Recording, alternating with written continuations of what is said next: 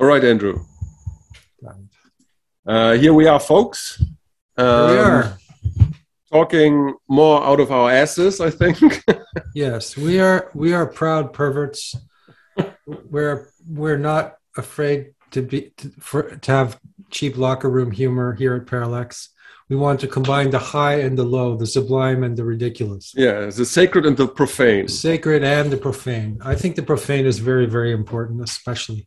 Oh, since the first time I've read Henry Miller, I think there is gold to be found in the dirt. You know, yes, and he has this.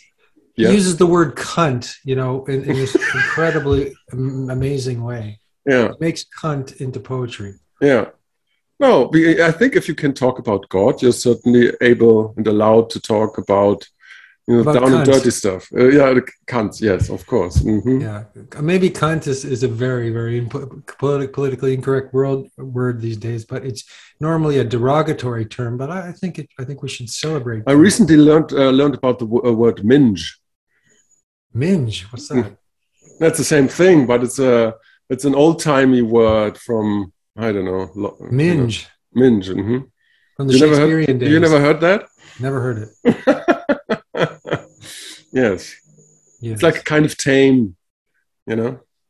It has not the bravado of, Kant. Of Kant. Well, yeah. I mean, and then there's maybe it was very, very powerful in its day, mm-hmm.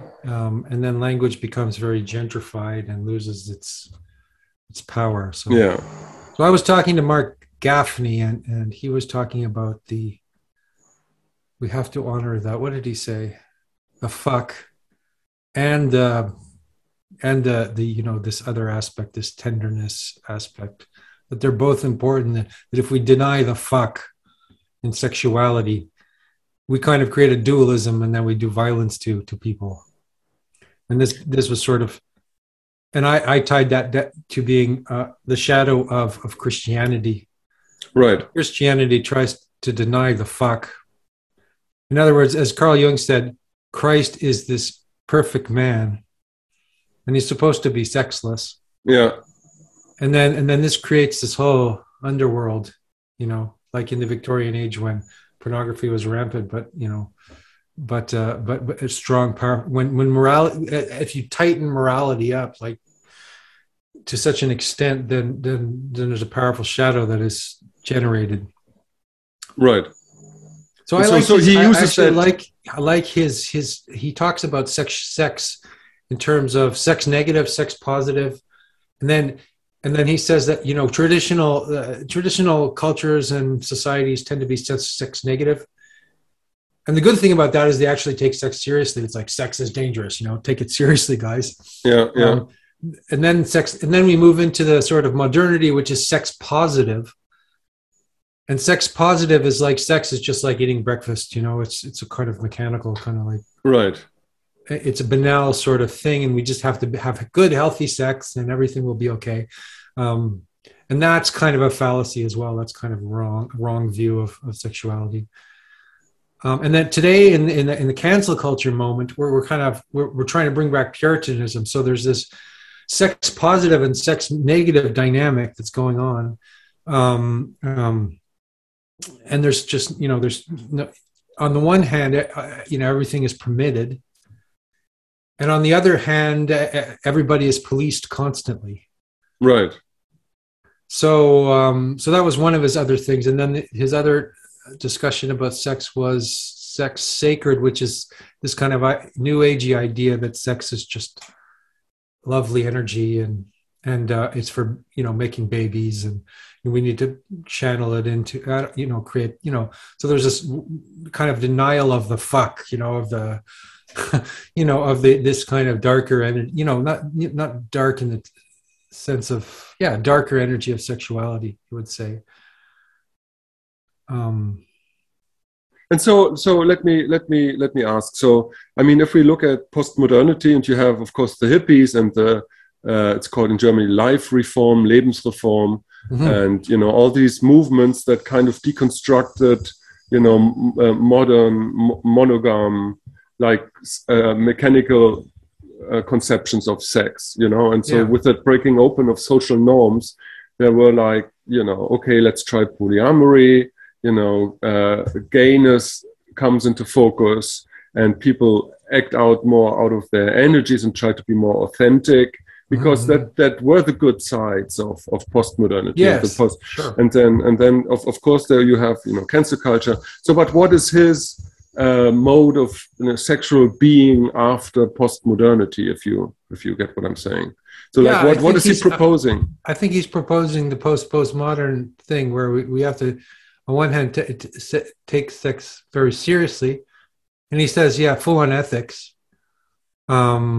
But on the other hand, we have to allow for this, let's say, well, he was talking about like the student-professor relationship. We have to allow the complexity of relationships. So, for example, all through history and from Socrates onwards, there's power in sexuality. So I guess that's the point, that we have to notice power and notice that there's power and take sex seriously.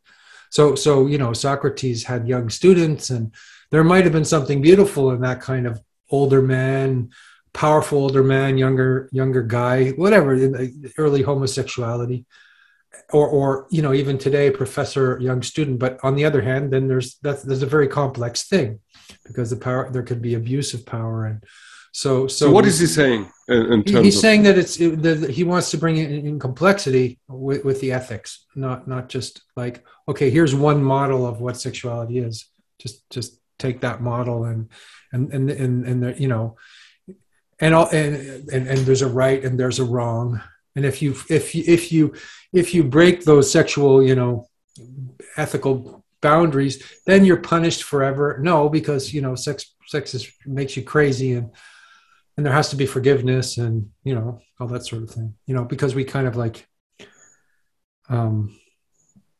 we have this extreme sort of once somebody gets canceled, they're out forever, and there's no chance of redemption, because there's no. I guess he has personal experience in this area. I don't want to get into the ins and outs of what happened with him, but now you're talking about a very special aspect. I mean, the teacher-student relationship. I was asking more in general terms, like what is the demarcation line of like being in the world sexually between the postmodern way of being in the world sexually and the postmodern ways, like where, because you can see this. I think in the postmodern way we have to bring back in. This is what I think. I'm not sure if you would agree with me, but we'd have to bring back in masculine and feminine and admit that it exists. Rather than just trying to deconstruct it completely. Yeah, well, but if I were to be on the other hand, the advocatus diaboli, Andrew, then this is where's the difference between the beginning of postmodernity, where they were affirming masculinity and femininity in a new way. I don't see the difference yet. In postmodernity, they were deconstructing masculinity. No, the hippies weren't deconstructing anything. Especially the postmodernists weren't they? No, but isn't that the whole point of deconstruction? No, but postmodernity is not only deconstruction. It was like a life-affirming movement in the 60s. Yeah. Also, there were different strands of postmodern influences, and the breaking open of monogamy and free love and let's try being gay and poly. These are all life-affirming new procedures, sexually wise, in postmodernity, right? Yes, but what's wrong then? What's wrong with people's sex lives today then? What's no, I'm asking what his conception is. Yeah, well, his conception is that the world is made of desire. That's what he says. Right. So we need a new story. Okay, the new story is not that desire is bad, not that Eve ate the apple and since then we've been punished. Yeah. That we have to affirm that that eros and desire, that the world is made out of desire, and start there. Mm-hmm. And concretely, I don't think he's proposing any forms of sexuality that are absolute, like heteronormative or gay or or trans, or I don't think he's making any statements about that. Mm.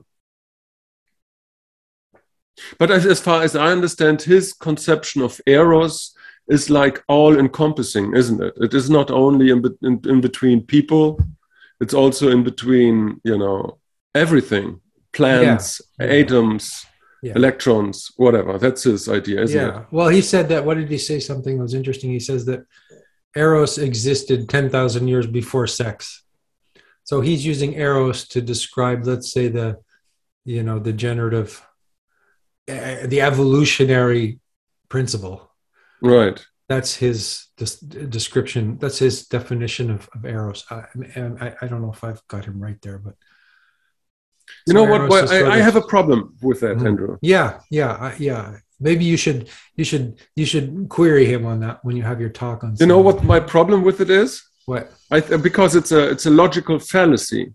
Because if you think that, let's say, the attraction between atoms, I think he uses this example at some point, that leads to the buildup of molecules, right? And the lower forms of complexity into the higher forms. If that, he argues, is a form of eros, right? Yeah. Which you can say, okay, let's take that for granted. That's you constitute A, and then as a logical law, you have to. He says A is like B, is equals B. So chemical and physiological attraction is the same as eros. And then if that is true, then the other side must be true, that B equals A. So that means every experience of eros that you have actually with another being, is therefore a form of electro-physical chemical reaction between those two, which basically means that love, in a kind of sense, is only a kind of mechanistic exchange of chemicals and chemical and physical processes. And so, but this is not true. You think that's a reductive notion? This is not true. Obviously, that's not true. Because love, for example, is what transcends all the mechanistic kind of relationships. No? That's interesting. Yeah. So you know what I'm saying? It's kind of there's a transcendental aspect, and then there's an immanent aspect. So I guess it's also a question of materialism versus, so you're sort of talking about the transcendental, which is non-material aspect of eros. No, I say it can be defined or can't be made into some kind of mechanistic process. Yeah, I mean, it's a human eros. It's a human experience and a human concept for something that you experience. But if you use like a spiritual concept to explain like a biological or chemical process, then you go down the rabbit hole and you creating a logical fallacy. Because if you do that, then it means by turning the argument around that every human experience is basically an electrochemical process, which is basically why not. Can't it be an electrochemical process and, a psychic, spiritual, transcendental process? No, of course you can say that, but aren't both going on at the same time?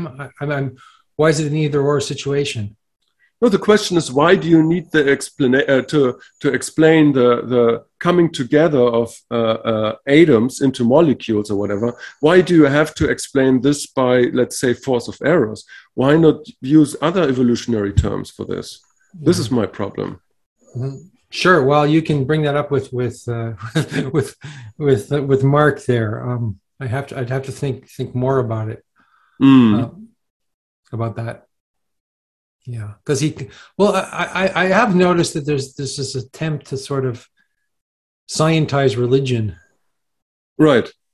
Or scientize, and maybe that's what you're objecting to. Yeah. Who knows? I mean, because religion and spirituality, or scientize love, or scientize everything, or make fit all these things into the scientific worldview.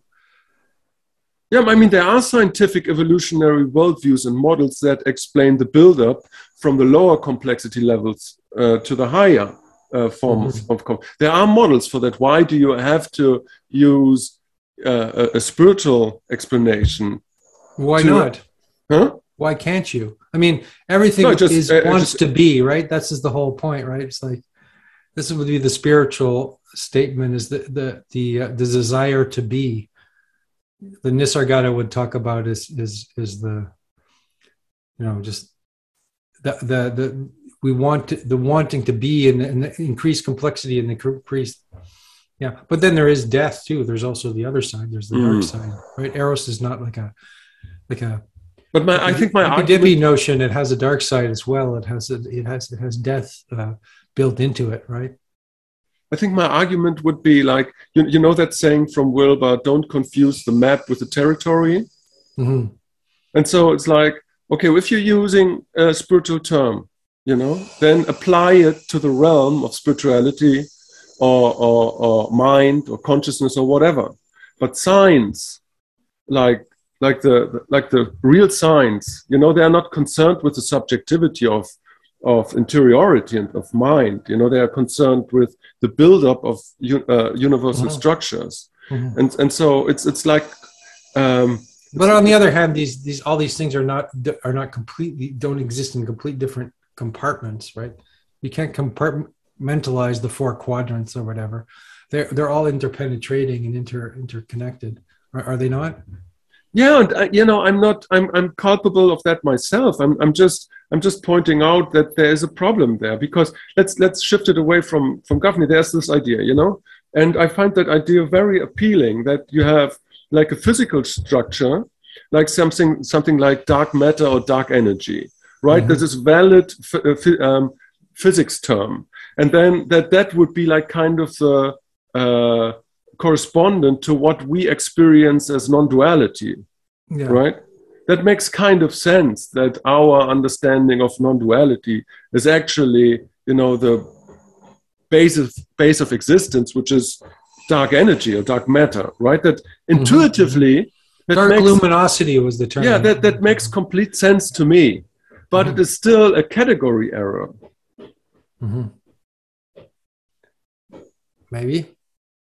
I don't know, because I don't really think that way myself. I think I have a more metaphorical mind, and I prefer, let's say, I prefer to understand things in a metaphorical way than to go into the philosophical nuts and bolts of the situation. So I don't know if I have I don't know how a defense of Gafni or an argument, or a defense of what you're saying, whether it's categorical or not, because it seems to me that even science is full of metaphors. Like when you say the atom, what is an atom? Right.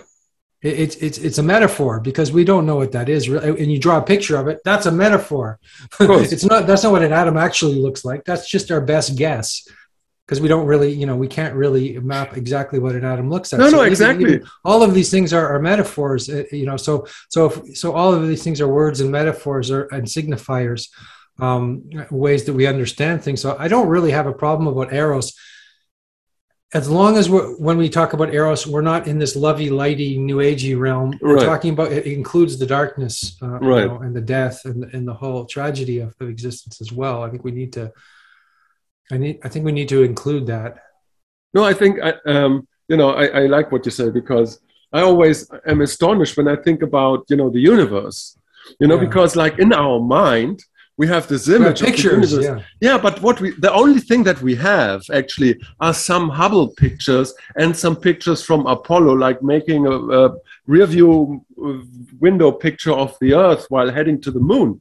And so, the actual artifacts are very small in number, but in our minds, it's like we are, Earth is part of the galaxy, the Milky Way, and it's like it's very big, but nobody has ever seen it like in that kind of way that we. And so that's we are walking within the map and completely confounding it with the territory. With the real, of course. And so it's the same with the atom. Are we confounding are we confounding the map and the territory, or is just everything a map?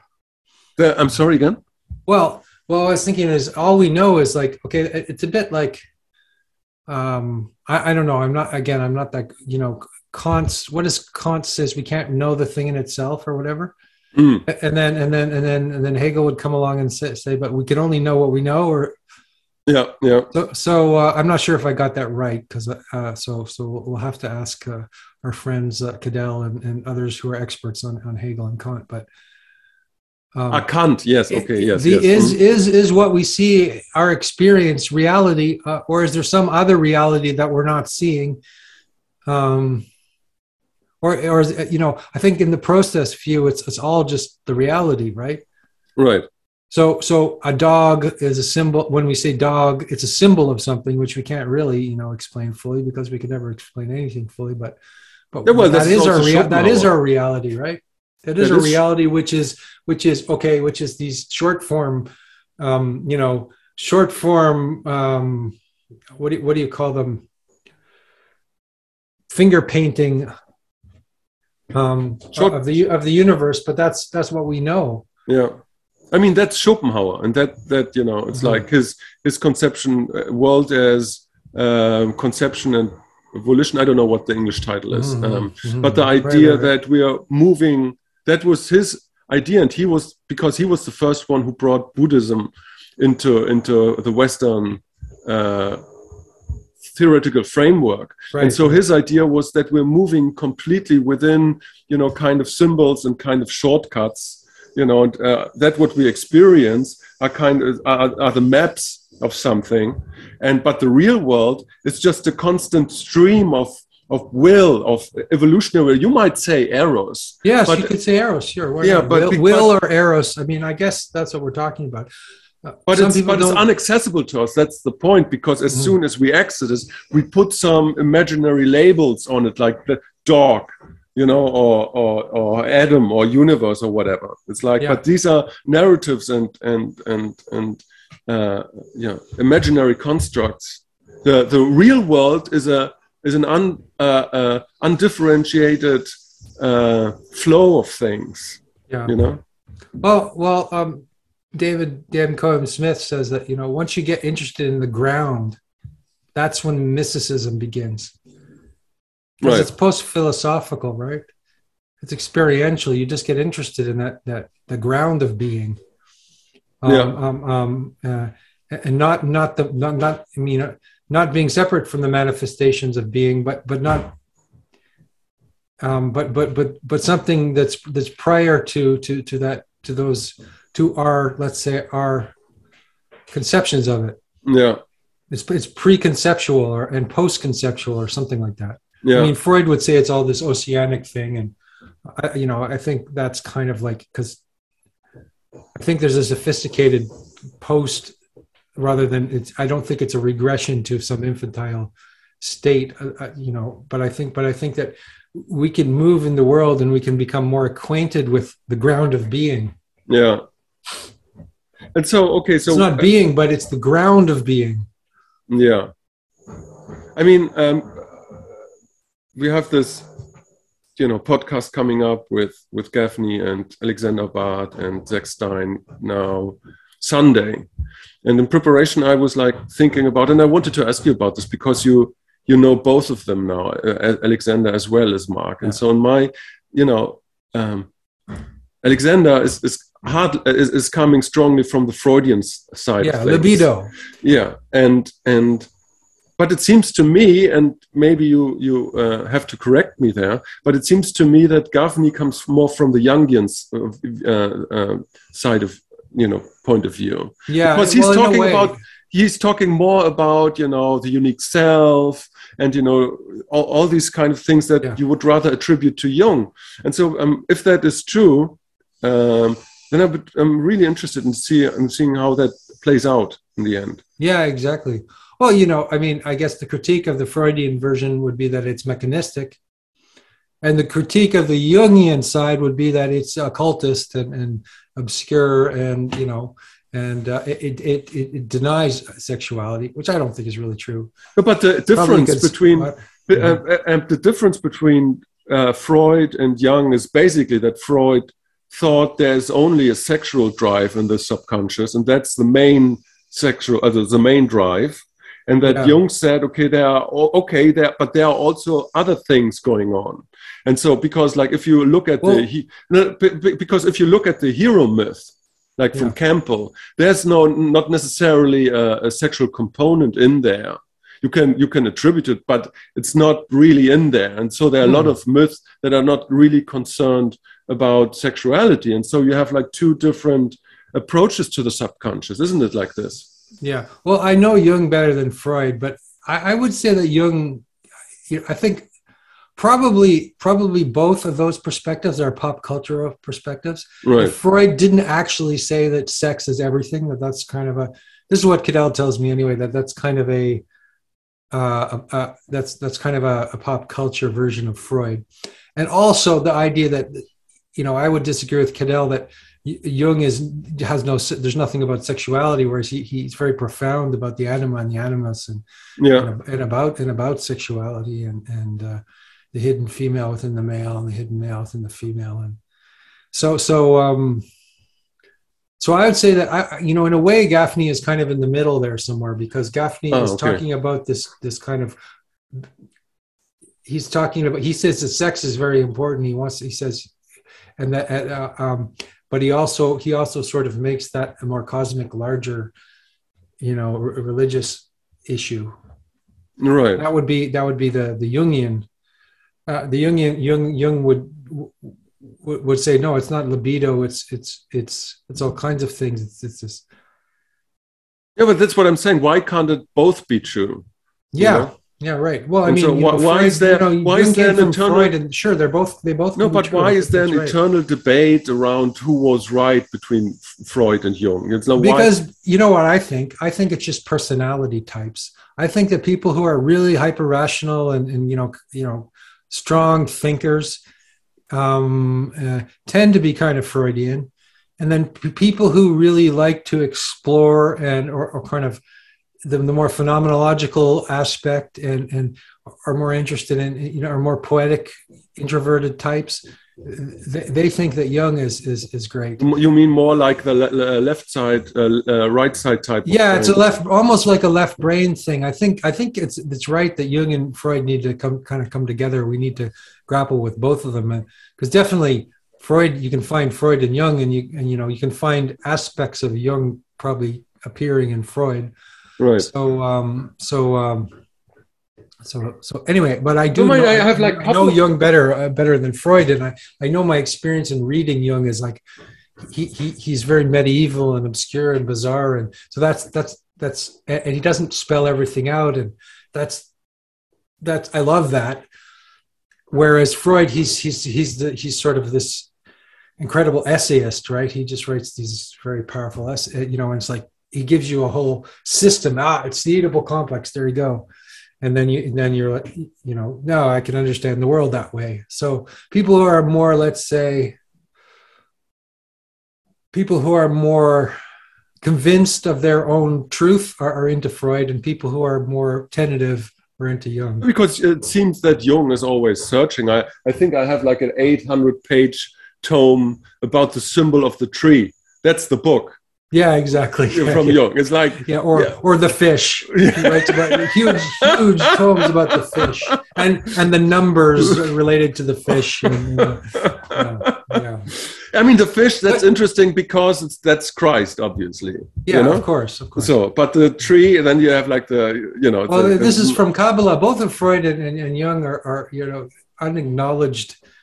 They delved into the Jewish Kabbalah, and which is where Gaffney comes from, which is why I'm interested in one of the reasons I'm interested in Gaffney. Yeah, but he has like this classical Judaism. He was a rabbi. He's not the occultist Kabbalistic guy. He's not so occultist, no. But he was, he's. I guess there's different types of I mean, schools and of Kabbalah. Many of the medieval ones are very strange. Like there's one of them, they believe in Jesus. They want to bring Jesus back to Judaism. Yeah. There's others that are I don't know that there's one school, the Sabbateans, the Neo-Sabbateans, And what they did was they broke all the rules of the Torah. That was their religion.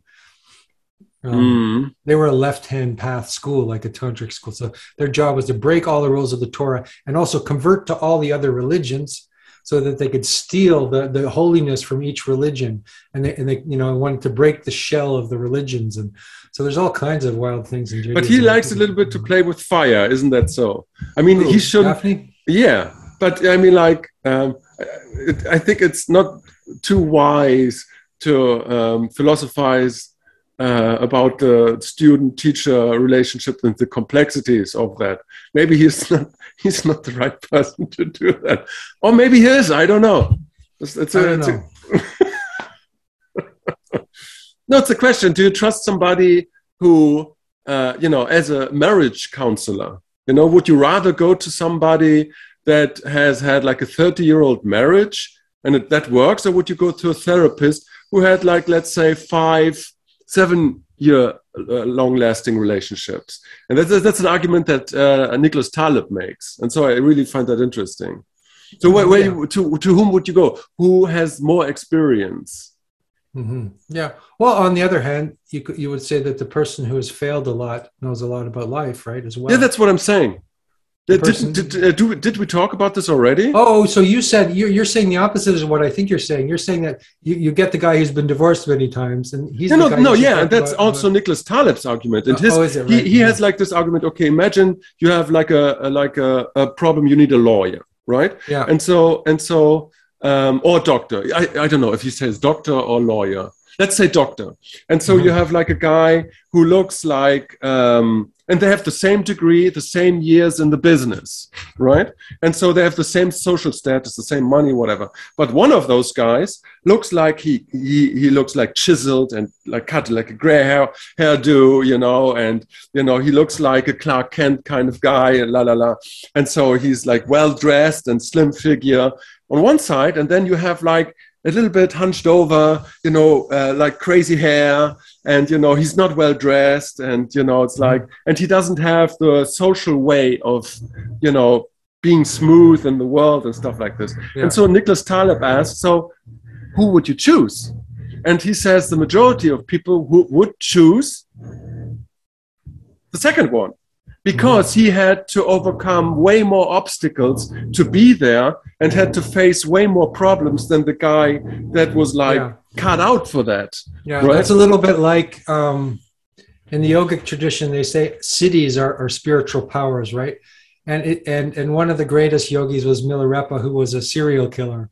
Oh, really? And he did dark magic, and the worst thing so if you can overcome the worst thing, you become the greatest, city. You have the most spiritual power. Yeah. Whereas if a guy who just had an ordinary life and was a good guy and he gets enlightened and stuff, and he doesn't have he's just a good teacher. He doesn't have spiritual power. Yeah. So that's a bit crazy. If one could overcome that, right? And that's what Milarepa does is he goes to a cave and for 20 years and fights with demons, and he eats only pine needles and turns green and learns how to fly and things like that. But anyway, the point is that if you want spiritual power, the people who are the most broken and then able are also the ones that and who can transform that brokenness are definitely more trustworthy. Right. I would say, than the slick people who are the good ones. Exactly, slick is the word. The good slick ones that are very clear. Those are the guys I don't really trust. The slick people. Yeah, no, those people like from the aristocracy who are like cut out from the presidency since they were born, basically, of some and then you have the guy who strives for political office, who is more like the kind of arrogant kind of guy who sits in the spelunking. No, spelunking is not the right word, but he sits like in bars and talks with the downtrodden and learns the trades of life, and one thing Gaffney said to me during the interview, which made me think, he do you mind if I pay you a compliment? You know, because he kind of likes to flatter you and say nice things to you and stuff. But he asked me, can I pay you a compliment? And I said, sure, I'm a whore for compliments. Go for it. Yeah. And he said, oh, you're like rare because you're sincere. I appreciated that, and I said, yeah. That gets me in a lot of trouble, Mark. You know, I think sincerity gets one in a lot of trouble often. So this is an example, right?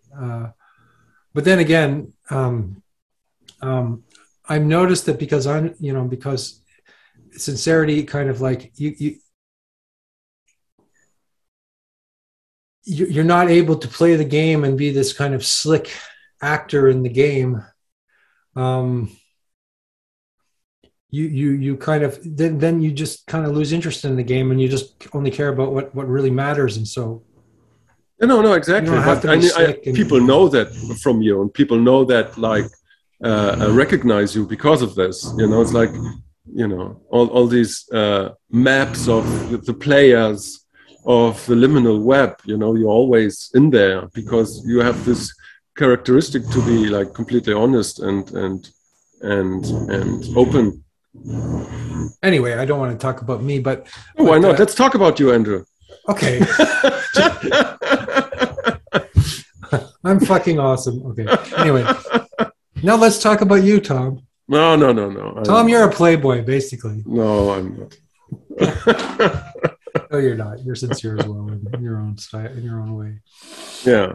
No. Yeah. Okay. So where were we? Yeah, but Taleb, and I think that's really interesting. But because, I mean, it's kind of problematic in terms of. You got to fail. You have to fail a lot in order to understand anything in the world. Like you got to fail and make a lot of mistakes. Yeah, and the more mistakes you make, the better you become. That's kind of the dynamic here. You know, you have to search for. I mean, you can't break the law, that's for sure. But you know, generally, I just read a quote today from Bill Burr, the comedian, and he said, you know, I made basically every possible mistake there is in my career. And you could say, okay, that is a disadvantage or so, but on the other side, it brought him there where he is now, which is basically the pinnacle of American comedy, you know. And so in order to be there, he had to try and mistakes and actually looking to make mistakes to learn and to learn the trade from the bottom up. Yeah, you know? And you know, as Beckett says, fail harder. You have to get good at failing. Sorry, what? You know, Beckett, the Irish poet, says Samuel Beckett. Samuel Beckett said, "Fail harder, you know, fail better." Yeah, something about the idea that if you the more you fail, then you become more, you know, to use a Taleb term, you become less fragile. You know, become anti-fragile because because you failed so much, you become a little bit tough and you're not such a flower when it falls. You get up faster and you do it again. Or else you get crushed. You know, it could be one or the other. Yeah, the ego illusions just fall off. You know, and lay bare what is at the center of yourself. You know, exactly. And that's, you know, exactly. Yeah, and that's the whole thing, right? I mean, it's like you wanted to talk about, you know, Johnny and Amber. And that's the problem, that you see how their ego, how that we are seeing their ego illusions in that whole thing, you know. And you talked about him being a player. And I must confess, I told you many times before that I have a knack for psychological disturbed women. And so I'm Team Amber now. Oh, you're Team Amber now. Oh, really? I was defending Amber last time, and now I'm all Johnny. I'm afraid. Let's duke it out. How could you be Team Amber? The sicker it gets, the more interested am I in this woman. You know? Oh, I see. Oh, you're falling for Amber. Yeah, you're falling for Amber, like all the rest of the I'm Team Amber now. Mm-hmm. You're falling for her. You're seduced by Amber. You know. Yeah, I'm driven even by at this low stage in her career. You are seduced by. You want her. You want to save her probably. Yeah, no, it's a. You have a savior complex. It's a corpus callosum between eros and libido. It's just I have to, you know, procreate with her. That's what it is. Yeah. I like to amber her heard, Yeah. I mean, is she going to testify? I hope so. Because all we've heard is Johnny so far. Yeah. And Johnny, I think Johnny comes across as very sincere, which I like. Also a good player, a good actor. It's a little bit narcissistic what he's doing. I like his pauses. I like his the way he pauses before he says something. Yeah. And then when it comes out, it's very thoughtful. Yeah. I mean, he's obviously had to rehearse this performance, and cover every angle. But if he was really lying about all this stuff, I don't think he would be good. He would have done such a good job. I think some sincerity comes through in Johnny's but the question is, why are the lawyers from Amber Heard so bad? So is that part of the game? What is happening there? Oh yeah, well maybe that's it. Yeah, I don't know. Maybe they'll just because I think that there's lies that they're It appears to me is that when she gets on the stand, it's going to be catastrophic because there's so many lies that she's said along the way. She has to cover up in all of her tracks, and that's going to be impossible. And that's what the lawyers are trying to do. But so many lies. So have you seen any of her movies? Actually, it strikes me as that she's a pathological liar, and that she's going to have to really have a really good performance if she's gonna dig herself out of. Well, there's this book, Everybody Lies, so that would be my defense. Oh, sure. But maybe she's not as good a liar. I don't know. Maybe that's the case. But again, I'm Team Amber now. I mean, Johnny married his mom, basically, his crazy mom. And he had to live through that experience and have everything taken away from him. That's what he said. If you're Johnny Depp and you have everything taken away from you, that's a lot. I mean, and it's a bit of an exaggeration because it's like moving from your island in Bermuda and your palisade and Amber has taken everything maybe a away. Smaller house but Amber has taken anything away. What you're saying? Well, she said there was one part in the trial where he said. He came and he started to cut himself because he said, "You've taken everything away from me. Now take my blood." Oh, wow. It's like you're trying to take everything away from me. Just here, I'm cutting myself. Just take my blood. There's always his violence is towards himself. He was masochistic in that sense. I mean, we talked about this, no? That there's like a dual nature of some women, that seem narcissistic or psychologically disturbed. But then on the other side, it's like sometimes there's also like a shamanic quality, and to take something away, because I know that women have this capacity to take something away and to provoke everything in you and take sure, yeah. They take away social bonds. They take away your self reliance. They take your self image of what you're having, and you can say, well, that's pathological and that's narcissistic, but at the same time, I don't think that's 100% true. Oh, that's great, because that's what we were talking about with Gaffney, actually. I said, are you talking about masculine and feminine when you mean the soft and the tender is the masculine, and and the fuck is or the soft and tender is the feminine, and the fuck is the masculine? Yeah. And he said, no. The feminine is Kali, right? Yeah. The feminine receives, but it doesn't receive in this gentle way. It destroys and consumes everything. Yeah. Yeah. So I think that's what old Johnny was coming up against. No, because it's always a contract, and I think subconsciously both know that, and I think in those cases the contract is that the woman is the initiator, so that the man can transcend to a bigger integration of the anima. The current girlfriend has to destroy that which is the man attached to. Yeah. So in a way, what you're saying is there's kind of a justice in that, like a cosmic justice, going on. There's a balancing, like in a way, I mean, regardless of these two people, Amber and Johnny, in a way, he's at the top of the game, and this is where you become an egomaniac at the top of the game, right? So there's something that will bring you back down, and the higher you go, the more you have to come down. So in a way that's the principle that's working here. You could call it the Job archetype if we bring back Eden, maybe, right? yeah, maybe. She said, "You're taking everything away from me," and so that's what happens is God comes and takes away everything, and then this is when the real test comes. Like right now, what he's doing at the trial, that's the real test. It's like, are you going to live your life with gratitude for what's here and now, or are you going to be, are you just keep going to buy more expensive wine and bigger houses and and get high, become get more roles and more fancy movies and or are you going to reckon with the real?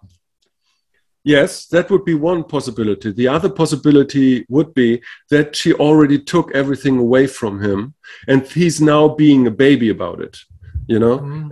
And now, because she already ate him, and now he's like, instead of... Now he's just a shell of who he was. Yeah. Now he's trying to get his money back. Instead of moving onwards and upwards and forwards, he's now making a public display about this. But again, I think we're living in a culture. I mean, what do you do? I mean, you have to fight back. You have to fight for it. What I mean, I think he was very passive in the relationship, and now he's like, no, that's not my argument. You got to fight back. I think there's we're living in a culture where everything is kind of pathologized, but there is like a religious and spiritual quality in people who we now describe as, say, bipolar or narcissistic or whatever. Because in ancient times, these were like the people who had the kind of power to lead you to take you out of your comfort zone, to get rid of your ego shell and to expose what's really inside of you. And we had called those people shamans, right? And my argument would be that Johnny Depp and Amber Heard were in that kind of relationship, at least subconsciously, and they had a contract, and like a spiritual contract, let's say. And let's say, imagine she would take something away from him so he can be, he could embrace more the bigger anima, Yeah. Yeah. That could be, instead of going to court and try to get his money back, he'd get a smaller house and do some really cool independent movies. Or try to get his empire back. Do some charity work in the Amazonian or whatever. Do something that is true. Mm-hmm.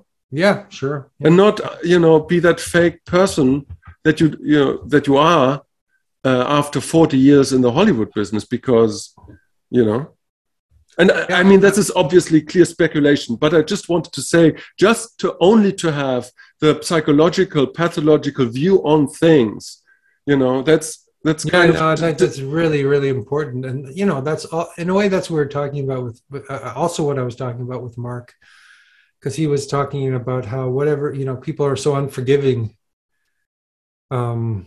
Whereas let's say we need to go through whatever we need to go through. Yeah. We need to, in religious terms, sin, right? We need to experience that kind of missing the mark, right, of who we are. We need to become our worst. We need to fully consume our worst, our worst self needs to come out and be seen. And then, like in the Jewish tradition, you sacrifice a golem, right? And the golem is you, kind of like you need to that needs to fully come out, in a sense.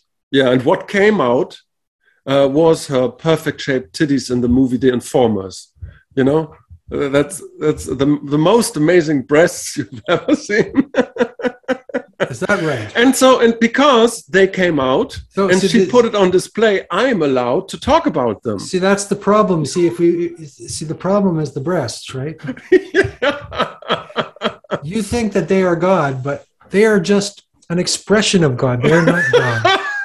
Yeah, that's true. But that's what Johnny has to understand here. But there's no difference between God and the expression of God.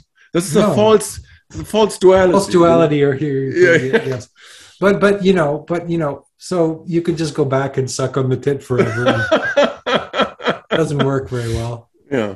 Anyhow, amazing breasts, Extraordinary breasts. I don't doubt you, and I don't doubt that a man could, fall into the pit of hell that Johnny has, and that would be because of those breasts. The movie is only so. It's based on a book called Bret Easton Ellis from Bret Easton Ellis called The Informers.